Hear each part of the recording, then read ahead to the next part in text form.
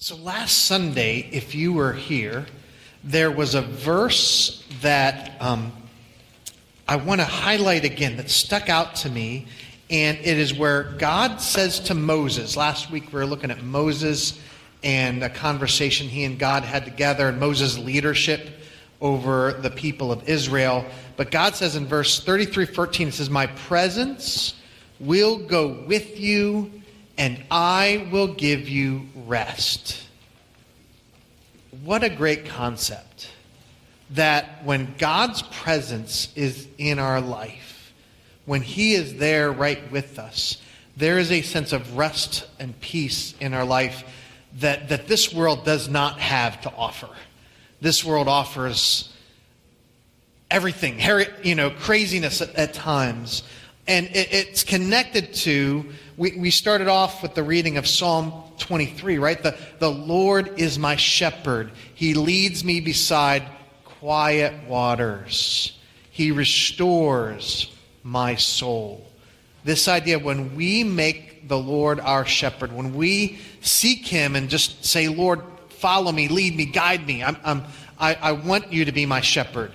There is that attendant peace. Now, there's times, of course, we don't feel that peace, but it's there, that sense of rest that He has. And what's interesting then is what Jesus said, and this is the connection I just made this week, is, where in Exodus they say, I will give you rest. Jesus said the same thing. But he opened it up to anyone who felt the need for it. It's not just the people of Israel. Now He's speaking to each person. He says, "Come to me, all of you, any of you who are weary and burdened, and I will give you rest." Jesus, the Son of God, was making that same offer. My presence will be with you if you come to me, if you seek me, if you want it, right? If you're willing to trust me enough to let me in your life and follow me, I will lead you to that rest. And we said the Lord is my shepherd. At Old Testament, in John 10, Jesus talks about, I am the good shepherd. I know my sheep, and my sheep know me, and my sheep learn to listen to my voice, just like we did with the Old Testament shepherd.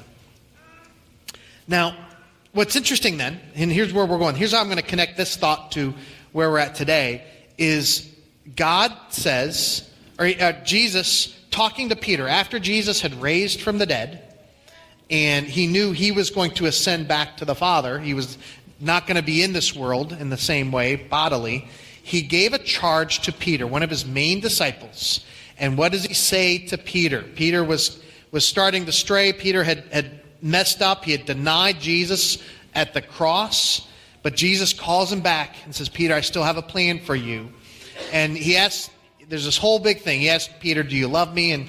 And Peter says, Lord, I do love you. You know it. You know that. You know everything. You know that I love you. And Jesus says to him, feed my sheep. Jesus was giving Peter the charge to be the shepherd, to watch over on his behalf for those who were his sheep, his followers.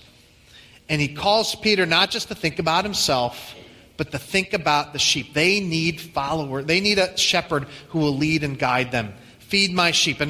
Earlier he said, tend my sheep. And then one time he says, feed my lambs.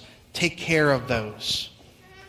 So Peter took that call on in the leadership of the church. And this fulfills what God had said in the Old Testament, long before in Jeremiah 3:15, where the Lord says, I will give you shepherds after my own heart, who will feed you with knowledge and understanding.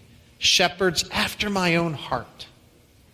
And what this all points to is that the model for spiritual leadership, the model for leadership in the kingdom of Christ, in the church, is that of a shepherd. Church leaders are called to be shepherds after the same heart as the Lord had for his people. And Christ, the chief shepherd, will call some among his flock, some among his people, to be shepherds on his behalf. And that's what's happening in 1 Peter 5. So Peter starts off, I exhort the elders among you as a fellow elder. So an elder, we'll get to that more, but an elder is a spiritual leader in the church. So as I exhort the elders, Peter's referring to himself as an elder. Now what's interesting is at the beginning of the letter, Peter refers to himself as an apostle. And maybe you kind of know, Peter's one of the 12 apostles that Jesus appointed. But he's not saying to my fellow apostles. That's not the right word for the local leaders. He says, I'm an elder, and I know there's elders in your church congregation. So as a fellow elders, here's what so what kind of leadership you're going to have in the church? It's going to refer to the spiritual leaders in the church as the first word we're going to have is elders. It's the Greek word presbyteros. This is different than the Old Testament. What kind of leaders did they have in the Old Testament? Spiritual leaders? Priests were the big one, right? The priests had the tabernacle and then later the temple. So the priests would do all the animal sacrifices. It wasn't necessary in the New Testament. Jesus was our sacrifice. And we don't need priests. We don't have a temple where, that's what the priest would be in charge of the temple. No, we don't need priests. The other spiritual leader in the Old Testament was prophets. And prophets would give a word from God. Oftentimes the prophets would warn of judgment, of things to come. And I would say there's a role of prophecy in that speaking the word of God. But the spiritual leaders in the Bible are not the prophets. And then the other thing you might think, as I already talked about, you might think, well, apostles. Because Jesus appointed apostles. Wouldn't apostles be the model for what a church leader would be in the New Testament? The word apostle means ones who are sent out. And Jesus' followers were called apostles because he sent them out from town to town. And he gave them the special kind of authority. And that authority was needed, especially in that first generation of the church. Apostles are those who are sent out on mission. But elders is a different thing. Elders are not so much sent out. Elders are those who stay in the community and lead from within the community. So an apostle-type leader today, I would say, would be someone maybe who's sent on the mission field. Or sent to maybe even plant a new church. But an established church, the elders are the ones who are the leaders from within. Now let's talk about this term, elder. If you've grown up in the church, especially a church like ours, the word elder seems very normal to you. And you are like, yeah, we have elders. No big deal. You need to know something. Because I didn't grow up in a church like that.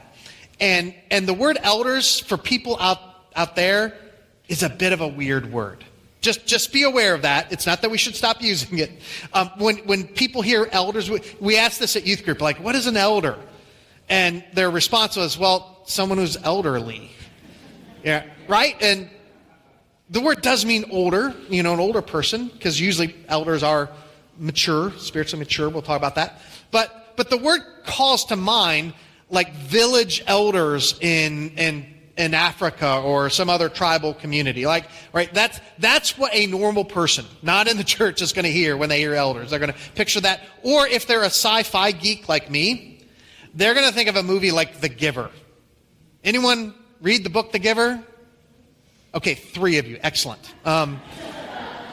Or they had a movie. So there's the movie, but the books were really good. So in the movie The Giver, and this is fairly popular, the elders of the community in The Giver, they chose your occupation. The big part of the book is a young person gets a certain age, and then the elders tell you what job you get. The elders tell you who you're going to marry. The elders decide all these things for you. That's what some people might hear when they hear the word elders. Just so you know, that is not our elders do not choose your job or your wife. Yeah.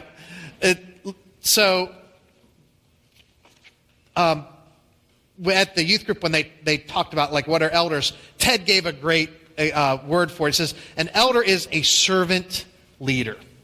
Probably the best description, if you just have a couple words, a servant leader. The other aspect about an elder is that they lead as part of a group of elders. They're not like solo in charge. You think in the hierarchy, like you kind of the military, you have colonel, general, you have the one leader. Elders work as a team, as a group. And so it's not just one person's idea. It's the elders do a lot of talking together, getting each other's perspective on the issues and the struggles. Let me give you kind of a one-sentence definition of an elder. It is one who has grown in spiritual maturity and so can represent the community. Elders can speak for the church as a whole. They're acknowledged in their spiritual maturity, and they're acknowledged by the congregation so that they can say, they can be the ones that speak on behalf of the church. Okay, so he's speaking as a fellow elder, but then what do the elders do? So verse 2 tells you, is the verb, shepherd the flock of God that is among you. So what do elders do? Elders do the work of shepherding. And that actually leads to the second word that comes up with the spiritual leaders of the church, is that of pastor. Now you might say, the word pastor is not in that verse. It is. The word shepherd and pastor are the same word in Greek. Pastor is just the Latin version of that word shepherd. And so pastor is a shepherd of people rather than literal sheep.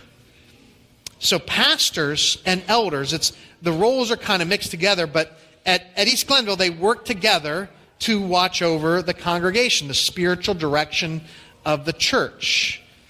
At East Glenville, the elders are elected from those who are already serving the members who have already shown their spiritual maturity. And the elders here are volunteers. Most of them are guys who have a full-time job, and they eld on the side. Now, a lot of churches are different. I think that's pretty normal to have, your group of elders. We have a current elder board of 5 or 6 people, and then but if you're elected an elder, you're always an elder because you always have that role, even if you're not currently serving on the board. So just to give people a picture, if you are an elder at East Glenville, which means you might be currently on the board or, you've been on the board in the past, would you stand just so they know you don't wear robes and you have... So here are elders. I know there's more in sound. We have some upstairs, so wave to them. They're normal guys, right? They're full-time jobs, or you can be seated now. But just to give you a picture, that's elders here. Like I said, they are people from within the community that they're recognized by the congregation. At our annual meeting, we'll actually elect 2 new elders that's part of the plan for that day. I had a meeting with some pastors at a different church, and this surprised me as we were talking about how they operate. All of their elders are on staff. And basically, in other words, said all their elders are pastors, and they're all paid. And so that's just a different format. I don't know how common that is. I've not seen that before. I think the norm is to have an elder board, but then also to have a pastor, or even sometimes a team of pastors that work with the elders. So what's the difference? The difference is, for me, this is full-time. I have the time to invest in operating the church, preparing for messages, meeting with people. I give my full time to ministry, and so am paid so that I'm able to do that. The other difference is education. I've went to seminary, got a master's of divinity, and have gone training throughout, my life, gone, other pastoral training things.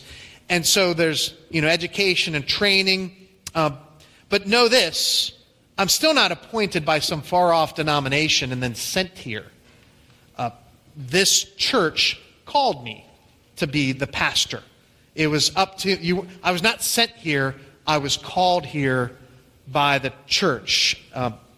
We do have a denomination. It's called the 4 C's, the Conservative Congregational Christian Conference. And I remember meeting with the conference minister, kind of the head of that, like a few years before I came here. And here's the most that happened. I was talking to Ron. Ron's a great guy. He says, you should take a look at that. He knew I was searching. Take a look at that church in New York. I'm like, what, New York? Really? Okay. And so he pointed me here, and I think the search committee says, hey, there's this guy looking for a church back in, out in Ohio. Maybe you should give him a look. That's probably about the most that happened as far as the denomination, but it was up to the church to call me. So pastors and elders at East Glenville work together for the spiritual direction of the church, to pastor the church. All right, keep going. What do shepherds do? So shepherd the flock that is among you, exercising oversight. So that underlined word, exercising oversight. What do shepherds do?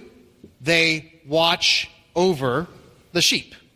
That's really what that word's there. Watching over on behalf of God. That's what a shepherd does, right? Shepherd watches over, sees the sheep, sees the dangers, sees where the sheep would go. And this actually gives us a third word. So the first 2 words we had was elder, and then we had shepherd or pastor. And now the third word is overseer. And that's actually exercising oversight is the verb form of the word overseer. In Greek, that is episkopos, which is, you maybe refer to the Episcopal Church. That's where that word comes from. To watch over the sheep means being nearby, within eyesight of the sheep. You can't do it from afar, at least very well. So when this is before I was a pastor, but I was still in ministry. When Cheryl and I got married, I was in southern Ohio, and she was a teacher in Cleveland area. So we're about 2 hours difference. We're getting married. She had a full-time teaching job, and I had a ministry job. I was doing outreach youth ministry. And one of her co-teachers says, you don't need to give up your job to go down there. You guys should just move in the middle, and then you'll each be an hour away, and you could each, drive to work. And that would, that would maybe work teacher-wise, I guess, to be an hour away to drive. But that doesn't work ministry-wise. A shepherd has to be nearby to watch over the sheep, to be able to see them. So we didn't take that route. But I remember that conversation taking place. And so instead, Cheryl moved to southern Ohio to be with me for a few years. Keeping going. So shepherd the flock of God that is among you, exercising oversight. And then he gives three things that not this way, but instead this way. Not buts, right? Not, but instead by this. And it had to do with the attitude, motive, and manner of leaders. So first, the attitude.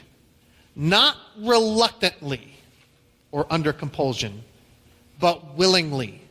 Not reluctantly, but willing to serve God by serving others.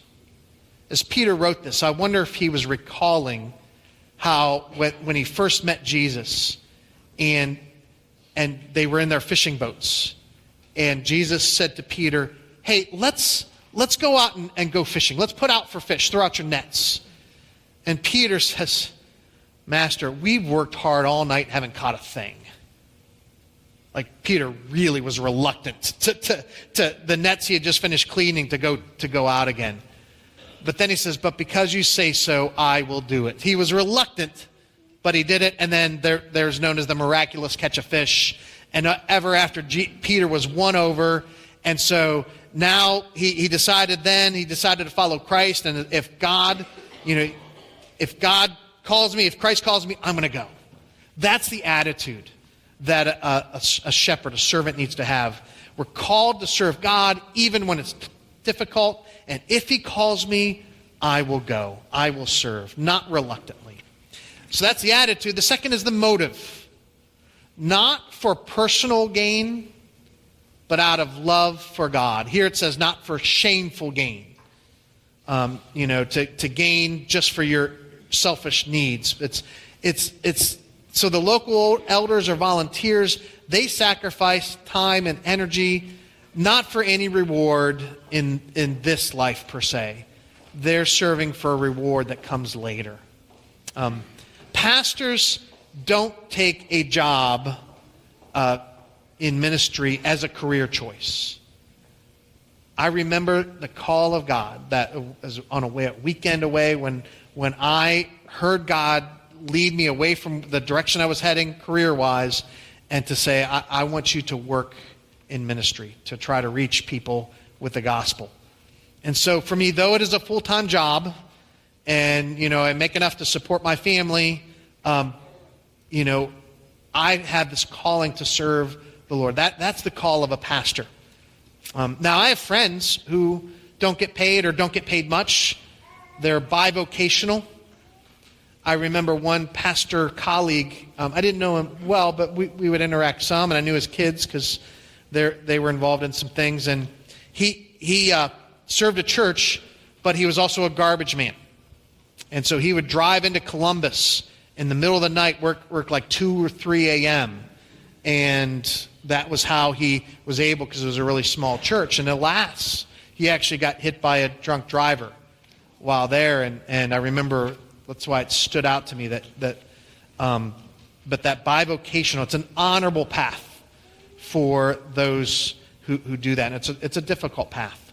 But I want you to know that here at East Glenville, when my private jet needs washed, I do it myself.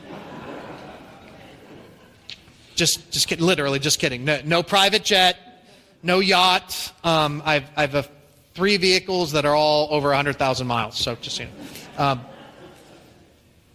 leadership style. So the motive, and the third is the manner or leadership style.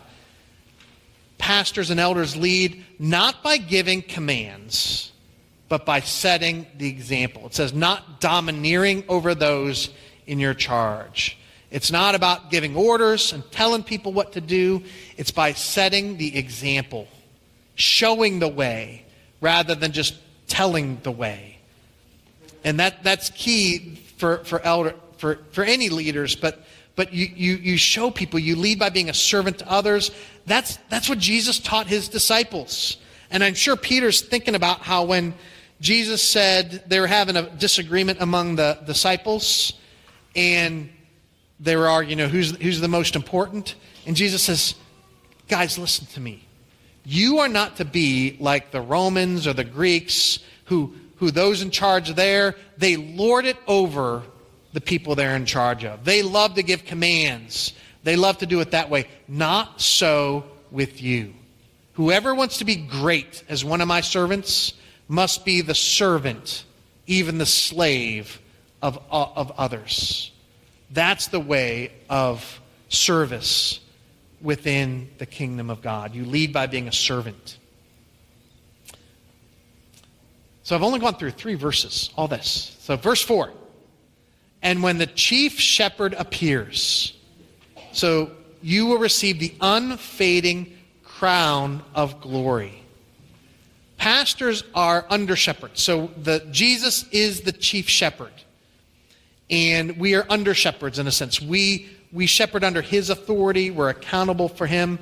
And we have to answer for how we operate on his behalf as we do that service. But it does speak of the reward that we have. And so just so you know, we're at yesterday? Yes, yesterday with the men's group had the Indoor Olympics. And we had a little competition. And I just want it to be known that I won, our team won the gold medal. And I have this to prove it. And so we competed for this award, and we worked really hard in all the things we did. But we talked about what is the crown that we are striving for. And this word in verse 4 is called a Stephanos. And here's an example of it. So the Stephanos is not the crown of a king. It's not the crown of royalty. It is the crown of a victor. It's what in the Greek Olympics they would have given someone who won the race. And it talks about in the scriptures, run the race so that you can get this crown. And I love how Peter says, normal crowns, they fade, right? They were probably just made of leaves, right? They would wilt and wither. They would only last a little time. But strive for the crown that is unfading in its glory. And the service that we give to the Lord and Savior is something that is with Him. And that's what we want to strive for, knowing that it's held there for us in that day, that we want to serve well. And this is not just pastors and elders, but all of us.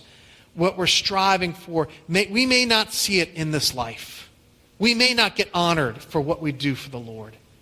But He does not forget. And He sees all that is done. And He sees the sacrifices that are made. And maybe you've tried to serve God and didn't feel appreciated. Know that the Father in heaven sees what is done in secret. And He has this awaiting those who serve Him. Verse 5 sort of speaks beyond than just the elders. So it switches in the conversation to speak to the whole congregation. He says, likewise, you who are younger, be subject to the elders. Clothe yourselves, all of you, with humility toward one another. We are in a time and era where there's a lot of generational conflict. That you see it in politics, you see it just in the world, things have changed so much from generation to generation technology-wise, and it seems like there's whole different viewpoints. And what I think this is calling for, it's speaking to those who are younger, saying, you have things you need to learn from those who are older. Don't just dismiss them, saying they're out of touch, they're out of date.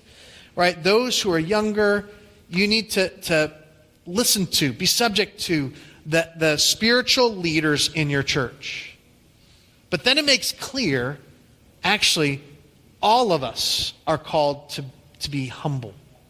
It's to clothe yourselves in humility, all of you. There are times when we all will be under leadership. I have been under leadership, and at times still am under leadership of others. Right? We are all times when we need to follow and listen and humble ourselves and think, I may need to hear something. I may need to learn from someone else. And there might be times, other of us, where we're in leadership. Either way, the call is to be humble and not proud. We're called to grow in spiritual maturity. So being an elder does not mean just you get older. Not everyone who gets older is fit to be an elder, fit to be a spiritual leader, because the call is to grow in spiritual maturity, to learn through life experiences. There is a sense, as I was thinking about, you have to have some time in to do this. Talks about God opposes the proud but gives grace to the humble. Can I say, as someone who's served in ministry now for 20, 30 years, God humbles His servants. He does. I think I knew a lot more about ministry when I first started than I do now. And you learn to rely on God's grace and not your own wisdom or giftedness, not even on how great you look. You learn to not... I am really glad I did not go straight from college to becoming a pastor in my 20s. I did the first 11 years, I did outreach, youth ministry, worked for Young Life. I think I learned a lot of things. It was great ministry time. I was ordained as a pastor in 2006, in my mid-30s. And I still probably was not eld enough. But thankfully God taught, and I could always regularly consulted with older pastors who had insight and wisdom and learned from others. There is a sense of no matter how long you've been doing it, there are things you need to learn from others and be guided. And that's why I'm glad it is a community. We have an elder team. It's not just one person decides everything. And so we can respond and hear from each other and gain insights on the best way to move forward on these decisions. Verses 6 to 9, I think what's happening is Peter is saying, shepherd, here are some things you need to watch out for on behalf of the sheep. There may be 3 things that are dangerous for the sheep, or 3 things to keep a watch out for. So let me even just kind of read this again. He says, humble yourselves, therefore, under the mighty hand of God, so that at the proper time he may exalt you, casting all your anxieties on him because he cares for you. Be sober-minded, be watchful. Your adversary, the devil, prowls around like a roaring lion, seeking someone to devour. So there are 3 things, 3 dangers for the sheep that a shepherd is watching out for. One is pride. Sheep are stubborn, and so are people. We want to get our own way. And because of that, sheep can easily go astray. And they need leaders who will point them and remind them, point them towards Christ and remind them he is the way. It's a lot of what we do in our sermon times. It's just reminding Christ is what we need. The Lord is our shepherd. You may think going your own way will get you something. It will not. And so as a shepherd, we're constantly called to point people towards Christ. He is the answer that you're looking for, not your own way. The second danger for sheep, I think, is anxiety. Sheep, literal sheep, are fearful, skittish, something like that, skittish, easily frightened. A good shepherd takes concern for the needs of the sheep, who sees them with a tender heart. There's a time when it says Jesus he saw the crowds. When he saw the crowds, he had compassion on them because he saw that they were like sheep without a shepherd. That's the heart of Jesus, and that's the heart good shepherds are called to have compassion. Jesus was told, feed the lambs. Take care of the young ones, the vulnerable ones, the ones, make sure they don't get left behind. Tend to the hurting and the wounded. That's part of the role of a shepherd. And then third, shepherds, the danger for the sheep is the adversary, the evil one, the devil, describes as a roaring lion looking for one to devour. He wants to lead people away from God and will use all kinds of means to do that, including false teaching. Jesus' other place says, beware of wolves in sheep's clothing. And he's referring to false teachers who will be amidst the sheep, right? Who will be in the church, who nevertheless are not teaching clearly from God's word, but instead have other agendas going on. And the shepherds in the church are called to watch over and teach the truth, ensure that the truth of God's word and is taught, ensure that the message of the gospel is the central message of the church. And so there's a role for shepherds in keeping watch for false teaching. And I'll say the elders of this church take that seriously. We value the clear teaching of God's word here. And it means then that shepherds need to be grounded and stand strong in the truth for themselves. They need to learn God's word and know it well enough that you can recognize falsehood when it appears. And so that verse 9, I think, points to that. It says, resist him, the devil, from firm in your faith, knowing that the same kinds of suffering are being experienced by your brotherhood throughout the world. It's talking about, as Christians, is not always easy. It's a challenging thing. You're going to face suffering in this life. But but it's the importance of being firm in your faith. I want to speak especially to the men for a minute. Because you could be hearing the sermon as, oh yeah, that's what the leaders need to do. And this applies really to all of us, all people. But men especially, I want you to understand, this is speaking to you. The idea of you need to be on guard against spiritual falsehood for yourself and for your family. If there were a danger to your family, would you not want to take steps to be able to protect your wife and kids and those around you? Well, there are spiritual dangers out there that are real. And there's a tendency of men to have this thought. Well, I bring home the paycheck, right? I take care of that. My wife is in charge of spiritual things, right? My wife will oversee the spiritual life of our kids. My wife will oversee our spiritual direction. And men can get in that thing and miss out on their role of no, you are called to be a spiritual leader within your family. And don't miss that. Don't tune out. Make sure you're tuning in to what God is calling you to do so that you are ready to stand firm in your faith, to be grounded and stand strong in the truth, which means you got to know the Bible. You got to know what the gospel is. What is the gospel? Can you define that? If someone asked you, otherwise we are in danger of the adversary who would seek to lead us astray. One of our hopes, goals at East Glenville is to give discipleship opportunities, both men and women. There's a women's ministry. They're doing mentoring kind of on the same lines. I know the men's ministry, we've been talking about this a lot. So we have a Wednesday night study that right now we're looking at some of the key truths of the Reformation to make sure we understand those. We're also looking now for opportunities for discipleship for some of the younger men. And those are things we're talking about how to do. What I would encourage you, men, is to take initiative and seek to become a disciple. How are you growing and becoming grounded in the truth? Don't just leave this for others to figure out.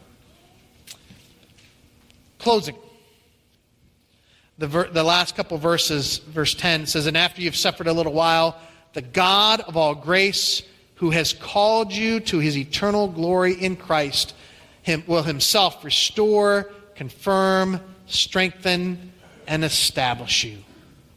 The Lord is my shepherd. Right? That's the first and most important truth for all of us. We turn to him. He has called us. We hear his voice. We seek to follow what he says. Following Christ is not easy. But the struggles of this world are for a little while. We have an eternal glory in him that he's pointing us towards. And so we know that when we face the struggles, even though we walk through the valley of the shadow of death, we will fear no evil, for he is with us. His presence is in our midst. We know that when we have enemies, it says he will prepare a banquet table in the presence of our enemies. He's providing for us in those challenging times of life. And we know that when this life is over, that we will dwell in the house of the Lord forever. Friends talked about the roaring lion, the enemy. Remember, we have a lion on our behalf. We sang that song, the Lion of Judah is more powerful than any other thing. We can trust in him. And best of all, the Lion of Judah became the Lamb who gave his life to take away our sin so that we can be with him for eternity. That is the shepherd that we can have in our life. Let me pray. Jesus, I thank you that you are our good shepherd, and that you, out of love for the people of this world, out of concern for the sheep without a shepherd, that you gave your life, you laid it down, that we might have life in you, that our sins would be forgiven, and that we would have a relationship with you for eternity. Lord, help us know and hear this message of truth. Help us know that your presence will go with us. and that you will give us rest. We pray this in Christ's name. Amen.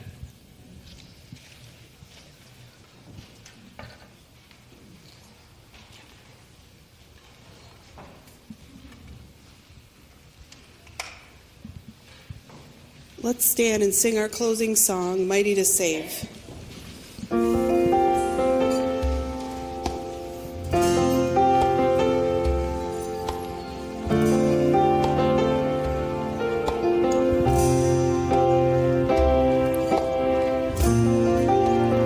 Everyone needs compassion, love that's never failing.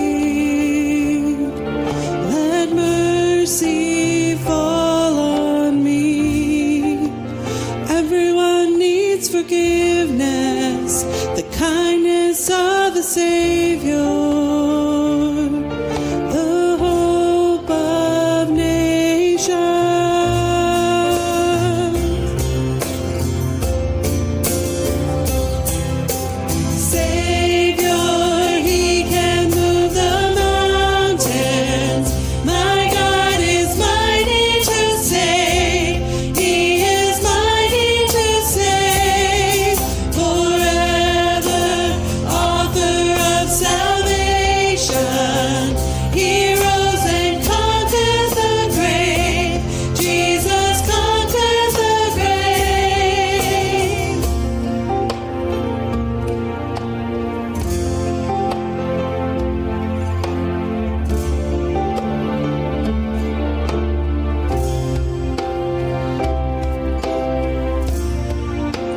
Take me as you find me, all my fears and failures.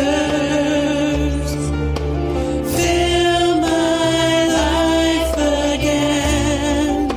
I give my life to follow everything I believe in. Now I surrender. Yes, I surrender.